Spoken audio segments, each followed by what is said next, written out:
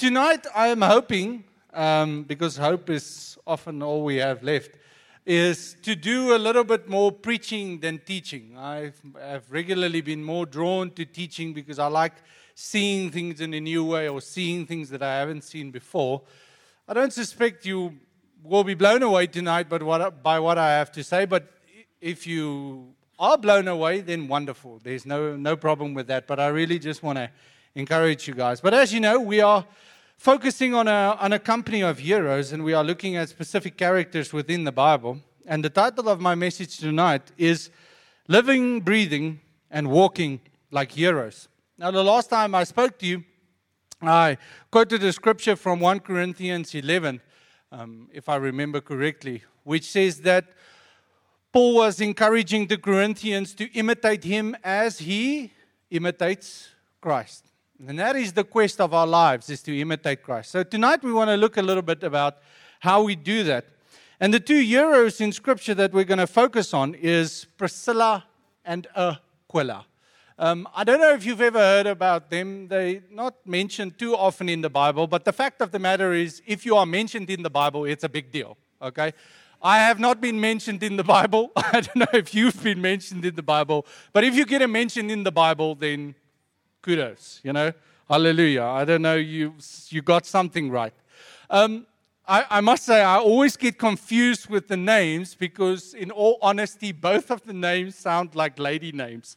So I always go Priscilla and Aquila, but they were ladies. Oh no, the one was a man. So it's sometimes a little bit difficult for me. I'm sorry that maybe you get it. My brain sometimes does funny things. But we want to look at Priscilla and Aquila, and we want to see what can we learn from their lives. Now, it is a bit challenging because, they are not mentioned that often in Scripture, but I think there is enough in Scripture for us to glean a few things. And I'm going to be taking a slightly different angle to them tonight, which I think is well justified if I take a little bit of liberty. But Paul obviously mentions them in Romans, and we can see that introduction in Romans, and that will come up on the screens. Sorry, if you didn't get the tent bit, okay, Priscilla and Aquila were tent makers. Now, and you saw the tents, eh? Back again? Tents. Okay? Priscilla and Aquila made tents. Another guy made tents in the Bible, and his name was Paul. And they were like tight. Okay, good. You're learning. Now, they probably didn't make teepees, but I liked the picture, and I couldn't find a cool picture of Middle Eastern tents. So I went with the teepees. Okay, back to Romans. So Paul greets them at the end of the book of Romans. And again, if you get mentioned by Paul, you're doing something right. Okay, Paul says in Romans 16, verse 3, "Give my greetings to Priscilla and Aquila, my workers in the ministry of Christ Jesus. In fact, they once risked their lives for me. I am thankful to them, and so are all the Gentile churches. Also give my greetings to the church that meets in their home." So we obviously learned that they worked together with Paul, which is what we knew. They know that they obviously on one occasion stuck out their neck for Paul, saved him from a terrible situation, which unfortunately Paul seemed to regularly get himself into. I don't think he was trying to, but he just somehow ends up in sticky situations. And we see that they had a church that were meeting in their house. They also get mentioned in Acts 18, and I'll maybe look at a scripture there as well. And in Acts 18, they specifically get referred to where they were working with Paul, but also where they ministered a little bit into another guy that gets mentioned in the Bible by the name of Apollos. And they minister into his life. So what I want to look at tonight is I want to look a little bit at the book of Hebrews. Now, none of us know who wrote the book of Hebrews. And it is probably going to remain that way unless we develop a time machine. Now, a time machine will also make a lot of other things very clear to us. But bottom line is, I don't think that's going to happen. And because that's not going to happen, we're not going to know who wrote Hebrews. Now, we don't know who wrote Hebrews because the guy or woman who wrote Hebrews does not introduce himself. So scholars, as they do, they get caught up in this kind of thing. authorship is obviously very important in the Bible, but scholars has for many years, wondered about who wrote the Bible. And for many years, actually, not the Bible, lots of guys wrote the Bible, the book of Hebrews, they thought that Paul wrote it because you can see a lot of Paul in it and it sounds a bit like him, but it's not quite him. Some scholars have said Apollos wrote it, who I just spoke to you about a moment ago. And others say, which is maybe a less popular theory, but I think to myself, I'm going to use that theory tonight, that Priscilla, Aquila's wife, actually wrote the book of Hebrews. And that she excluded her name from the introduction because the book might not have been accepted if a woman's name was on it. Now, that's how backward society was in those days. We have obviously progressed, I guess, in a sense. Sometimes I think we've gone backwards, but other people say we have gone forward, so let's keep moving forward. And I think to myself, and I thought the ladies would enjoy this, isn't it a cool idea that the female gender sneaked its way into the New Testament? So I'm sure, that you will subscribe to the theory, even though it isn't necessarily that popular. But if Priscilla did not write the book of Hebrews, Priscilla and Aquila were tight with Paul, who did write the book of Hebrews, and they were tight with the other guy who supposedly wrote the book of Hebrews, Apollos, and they actually taught him about God. So either way, we have a lot of insight to gain from the book of Hebrews. So there's 5 things that I want to talk to you about, 5 things that I think Priscilla and Aquila did and were and embodied that we should seek to imitate. The first thing I want to talk to you about is that they were students of the Bible, students of the Word. Now, normally, when I start talking about the Word and how much time we spend in it, I normally ask people, and without fail, they always give me the same answer, and I suspect you will give me the same answer. What book is the most amazing book in the world? Don't give me the answer, you know the answer. Okay. What book contains the very words of God? What book has been inspired by the Holy Spirit? And what book is the most important book in the Christian's life? It's not a tricky question. It's not like tough on the scale. If any of you spent any amount of time in church or in Sunday school, you would definitely ace this question. And everybody would go, the Bible, the Word, the Scriptures. Some people, the lights were going on now. Good. So, this book is pretty amazing. And in Hebrews, Priscilla, if you will allow me, writes a little bit about what the Scripture is. Udo was actually prayed this when he was praying for the message tonight over me. But in Hebrews, what is it? Let me just see. 4, verse 12 to 13 in the next slide. For the word of God is alive and powerful. It is sharper than the sharpest two-edged sword, cutting between soul and spirit, between joint and marrow. It exposes our innermost thoughts and desires. Nothing in all creation is hidden from God.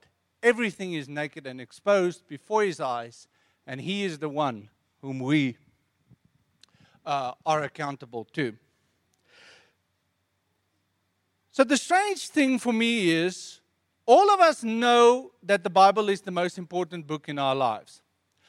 But then, when I start talking to my audience about how much time they spend in the Word of God, for some reason, I start losing eye contact with my audience.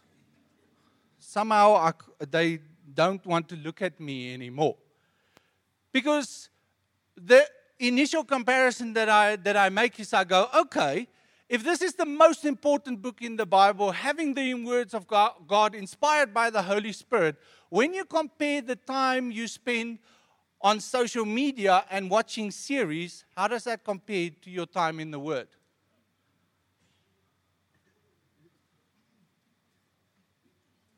I get you guys are doing good there, eh? Okay.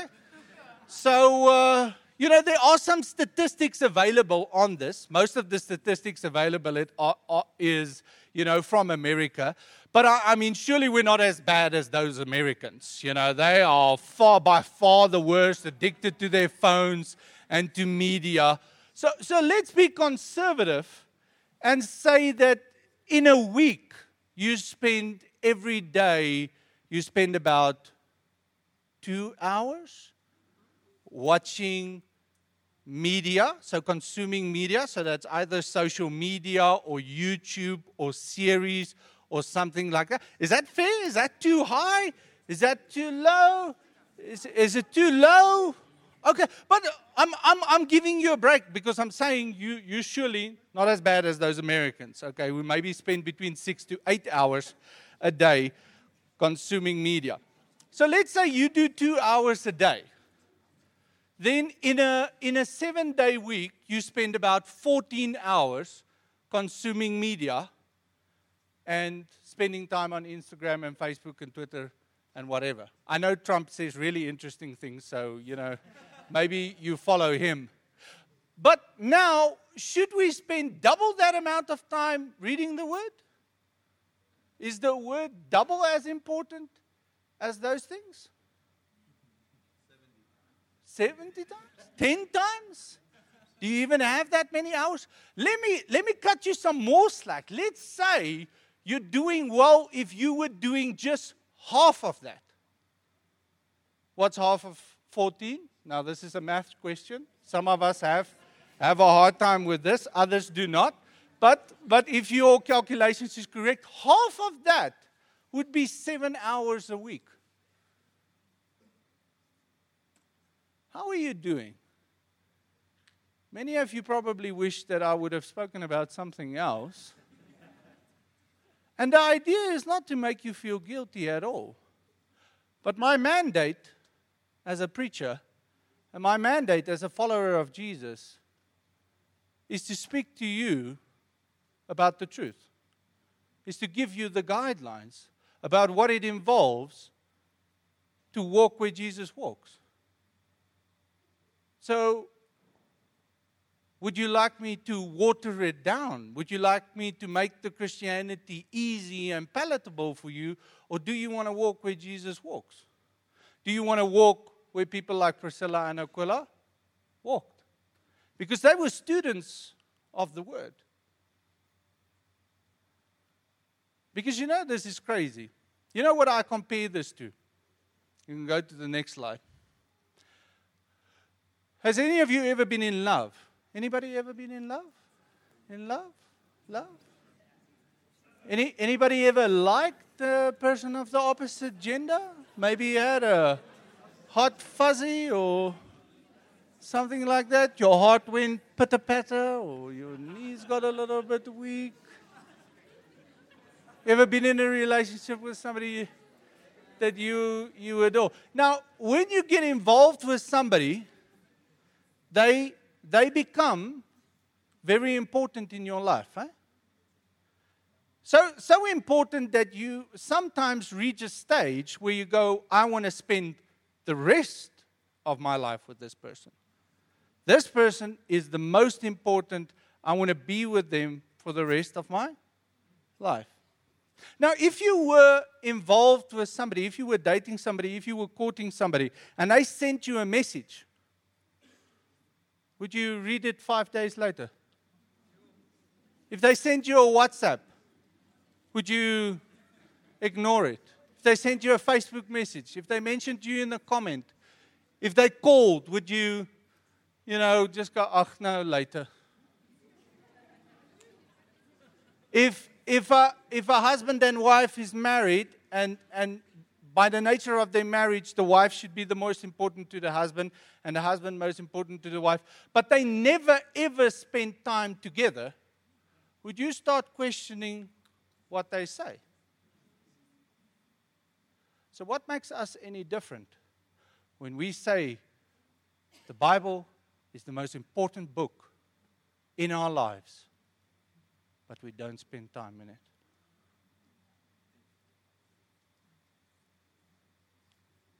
Who's a liar?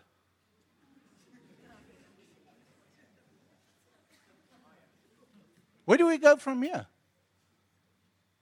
We have been called to be the salt and light of the earth. We have been called to make disciples wherever we go, teaching them whatever Jesus has taught us. Where are Jesus' teachings found? So, what excuse are you making that keeps you from reading God's Word? What excuse are you making that is keeping you from understanding the love that the Father has for you?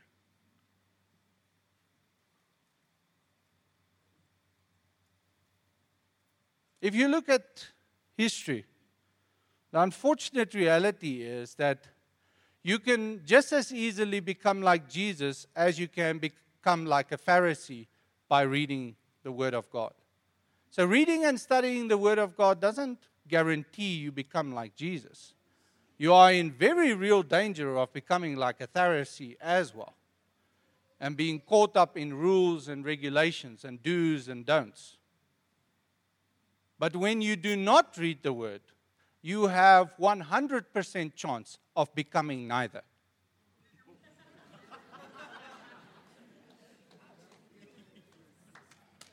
So when I read Matthew, I don't see Jesus in Matthew go, now apostles, speaking to the disciples saying, now go throughout all the earth, and only the pastors have to read my word and teach it to everybody else. Only the pastors have to study the word. Only the educated people, only the people that get paid to do it should study the word of God. Do you anywhere in Scripture see God giving you a get out of jail free when it comes to reading the word? Okay. So if Jesus is going this way, and Paul is going this way, and Priscilla and Aquila is going this way, and this way includes studying the Word of God, then which way are you going?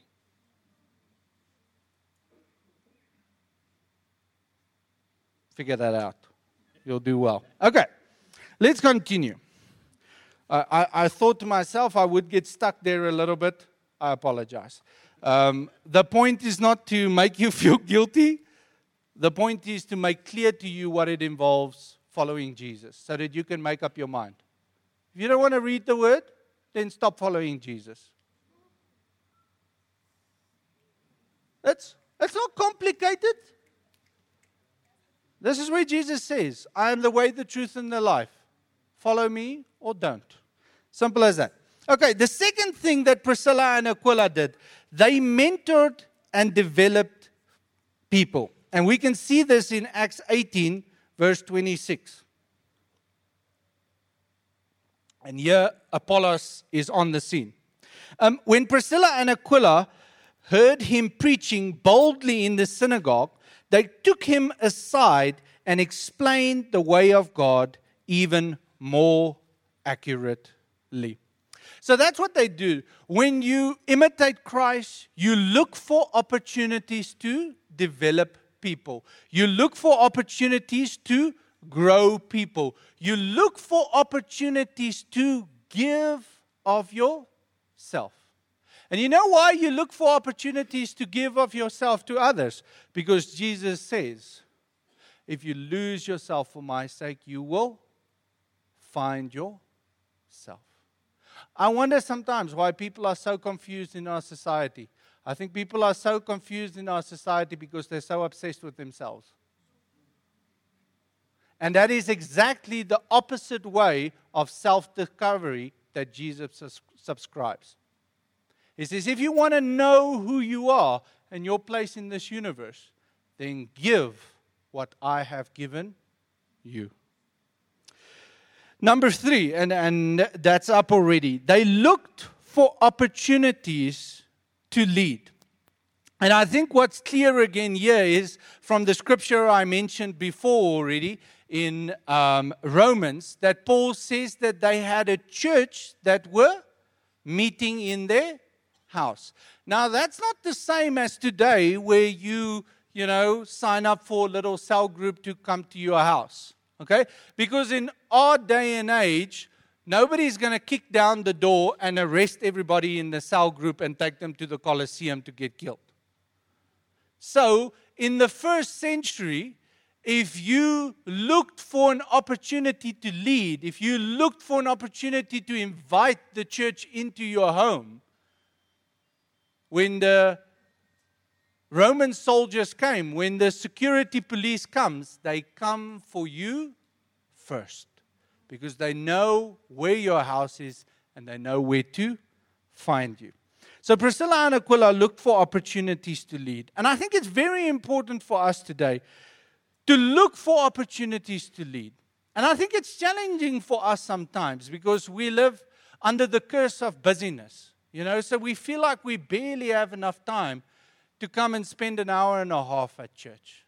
How should I get involved in church more? My boss and work already requires of me so much. So I think that's one thing that's a massive challenge for us. The curse of busyness. We must continually seek to draw good boundaries and throw that thing off.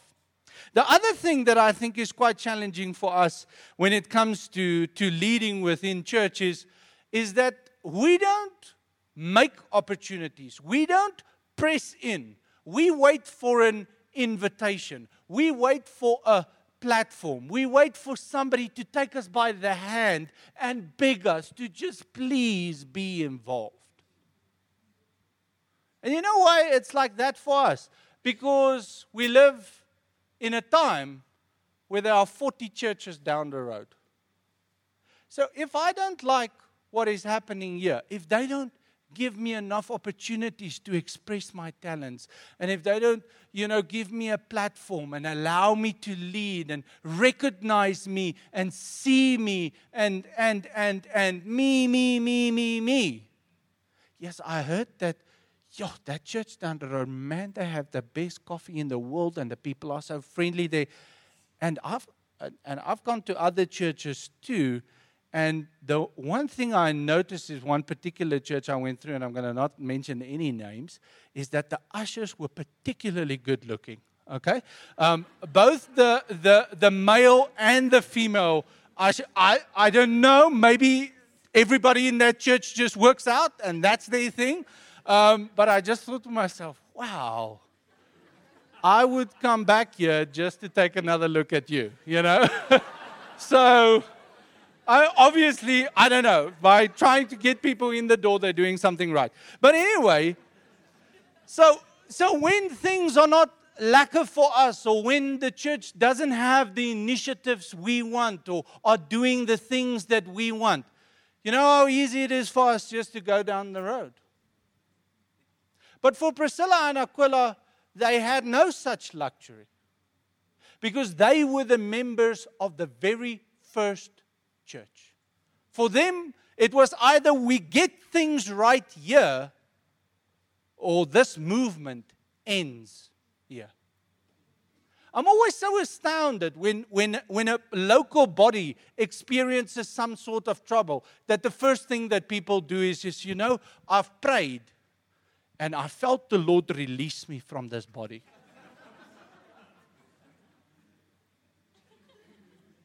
I go, okay. So you are seeing something in this body that is not right. You are seeing the truth. You have insight. You feel things can be better. And your move is to walk out the door.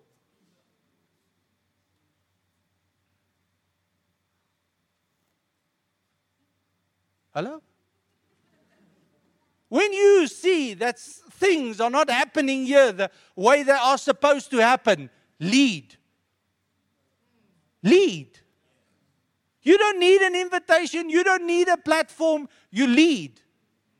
Because when you have the truth, you can lead. It's as simple as that. But because leadership is a challenge and leadership is difficult, it is easier to walk down the door to a church that's more cozy and comfortable for you. But you obviously maybe this message is for your friend. So just, get it off SoundCloud and make sure you share it with him. Okay, so they looked for opportunities to lead.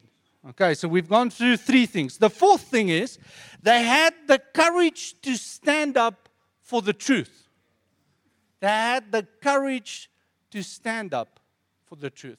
And we see this again, we can glean this a little bit from the mention in Romans 16, where Paul says that they stuck out their necks for him. Now, I don't think Paul was just using that metaphorically. Okay, because I think in the Roman Empire that could have been taken very literally, because Paul nearly got killed several times. One time he got stoned and then got up and went to the next town. So I don't know if there were only small rocks around, or if the people had bad aim, or if Paul just had a really hard head, but he made it. Okay, and they did chop off people's heads as well. So scholars think that it was the incident in Ephesus because Priscilla and Aquila were expelled from Rome by Emperor Claudius, and they moved to either Ephesus or Corinth, and a riot happens in the book of Acts, and they believe in that scenario that's where Priscilla and Aquila engaged, because they were Roman citizens, so it meant that they, I think, had a little bit more authority. On this point, I think it's important for us to realize that, and I think we are sometimes a little bit naive about this, is that we live in an environment that is hostile towards the truth. And I think we are naive to think that hostility does not exist in the local body. We think the hostility towards the truth is only outside the church. But do you forget what they called Jesus? They called him a heretic and a blasphemer. Do you know what they called Paul? A heretic and a blasphemer. You know what they called all the apostles? Heretics and blasphemers. And if you take a careful look at church history, heretic after heretic apparently ended up speaking the truth. What did the Roman Catholic Church call Martin Luther? A heretic. No less than 30 years ago, this church were called heretics. We were called devil worshippers, because we were experiencing the outpouring of the Spirit. People, it's not just tough speaking the truth outside in the world. It's even tougher speaking the truth in the church.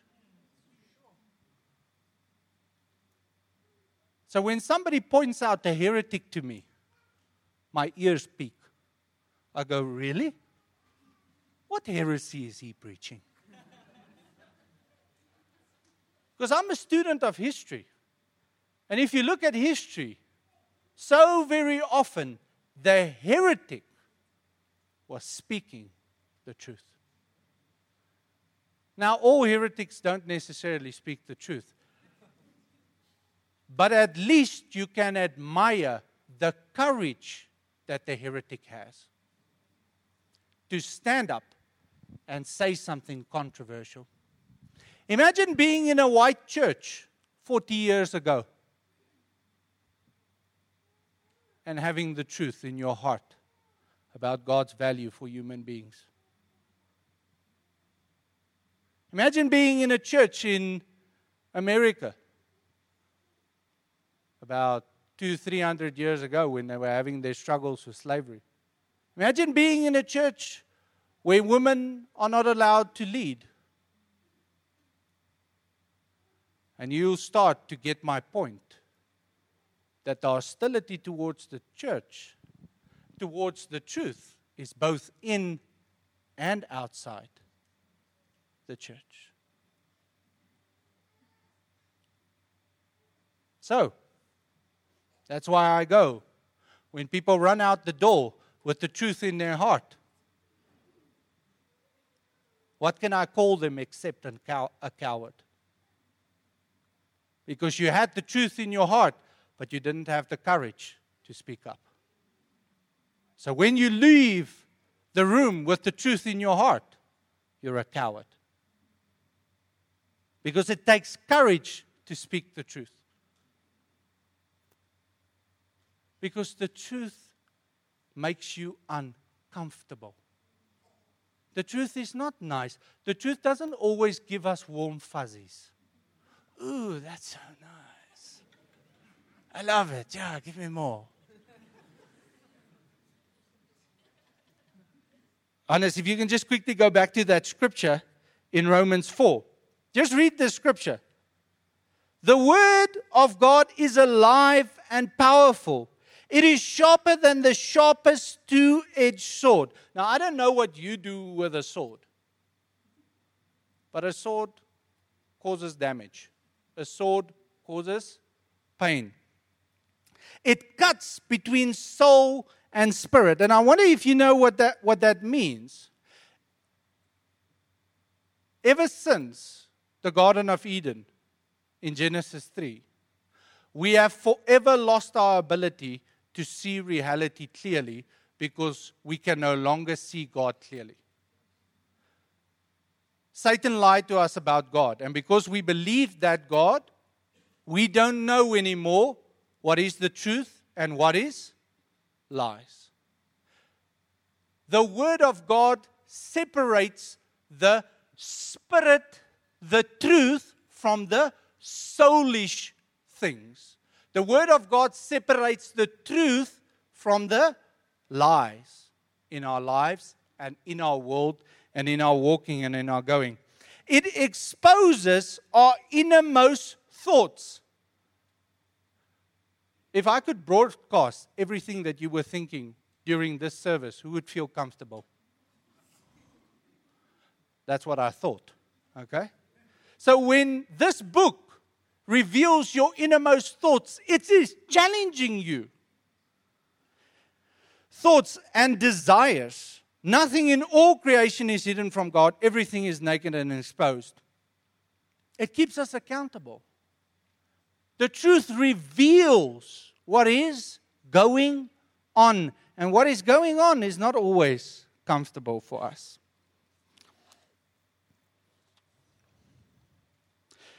Last point. Priscilla and Aquila, they understood that building the kingdom is about community. And in Hebrews 10:25 we read Priscilla writing, "And let us not neglect our meeting together, as some people do, but encourage one another, especially now that the day of his return is drawing near."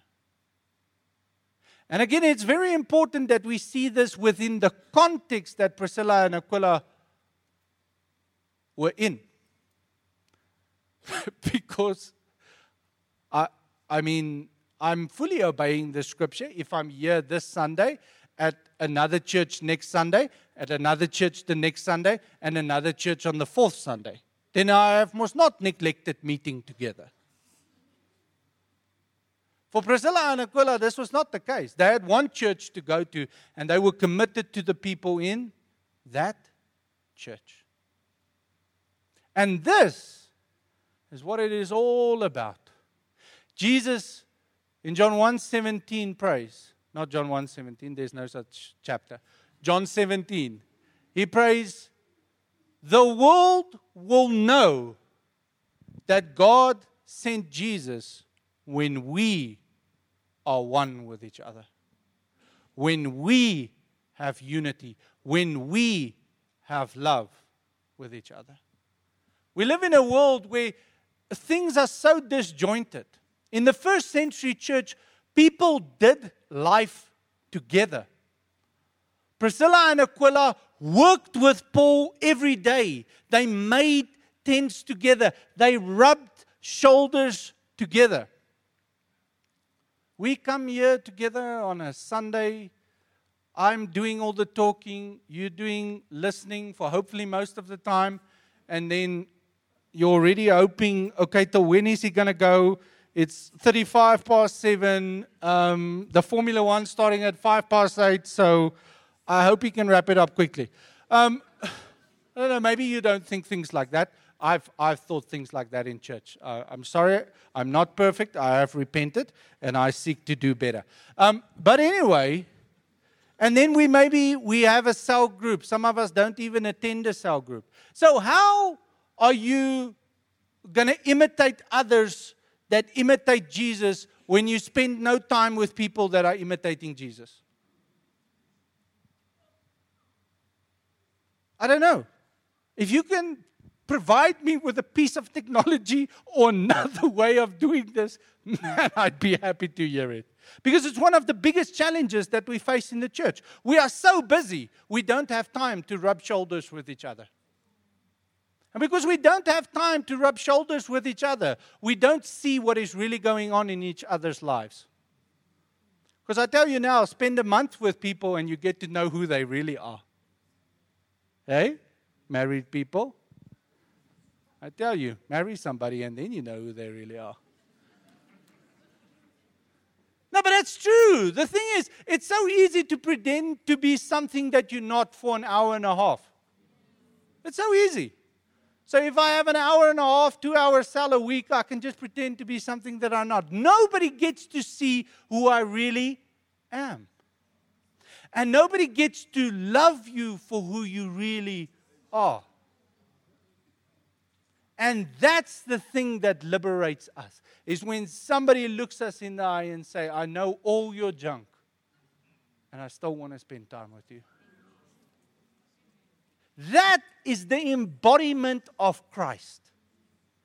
That is when we become Jesus in the here and now, in the spaces that we occupy every day. When I can look somebody in the eye and say, I know you, and I love you. But when we don't spend enough time together, when we don't rub shoulders with each other, then how are we transformed? How are we changed? Priscilla and Aquila knew this. They knew that lives were transformed by rubbing shoulders with another person, by opening your heart towards another person. And that's why they said, don't stop doing this.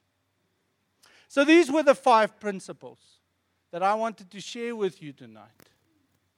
And I challenge you to go look at church history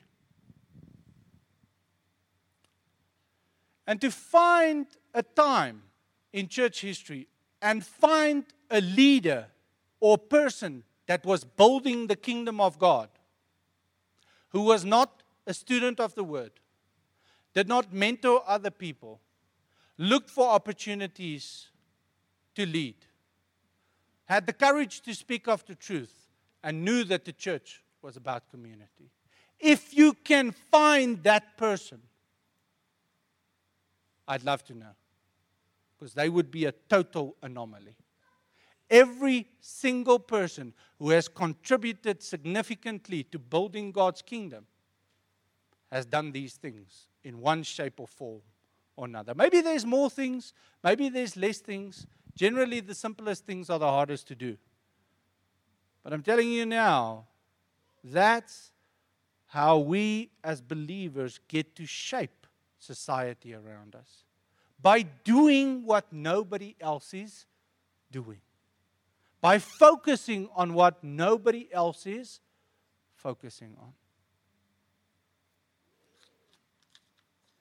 I'd like to close with this scripture from Hebrews 12, verse 1 to 3. Therefore, since we are surrounded by such a huge crowd of witnesses to the life of faith, let us strip off every weight that slows us down, especially the sin that so easily trips us up. And then let us run with endurance the race God has set before us. We do this by keeping our eyes on Jesus, the champion who initiates and perfects our faith. Because of the joy awaiting him, he endured the cross, disregarding its shame. Now he is seated in the place of honor beside God's throne. Think of all the hostility he endured from sinful people. Then you won't become weary and give up. Einstein says, it is insanity to do the same thing over and over again and expect different results. So as I've mentioned these 5 things tonight, maybe you thought to myself, yeah, I can do maybe a little bit better there. I can really do better there. Or no, I'm all right. But the bottom line is, if you leave here and you start Monday doing the same things you did last Monday, and why do you think things are going to change in your life? If you spent an hour in the Word last week, and you're going to spend another hour in the Word this week, do you think you're going to see more of the truth or less of the truth? Do you think you're going to have an opportunity to embody the truth more or less? Because it's not about the religious act. My word. It's not about having the right beliefs. It is about embodying Jesus. And if you leave here living your life the way you've lived it before, then you will be the person you were before. But if you leave this room committing to say, yes, I really need to dig into God's Word. I really need to learn to understand this thing. Then make a commitment and do it. Discipline yourself. If you lack a bit of courage, I've got good news for you. All of Jesus' disciples did too. And they prayed in Acts 4. And they said, Lord, give us the courage to speak your word with truth. If you lack self-control, I've got more good news for you. Because both those things, both courage and self-control, can come from the Holy Spirit. The fruit of self-control comes from the Holy Spirit, and courage comes from the Holy Spirit.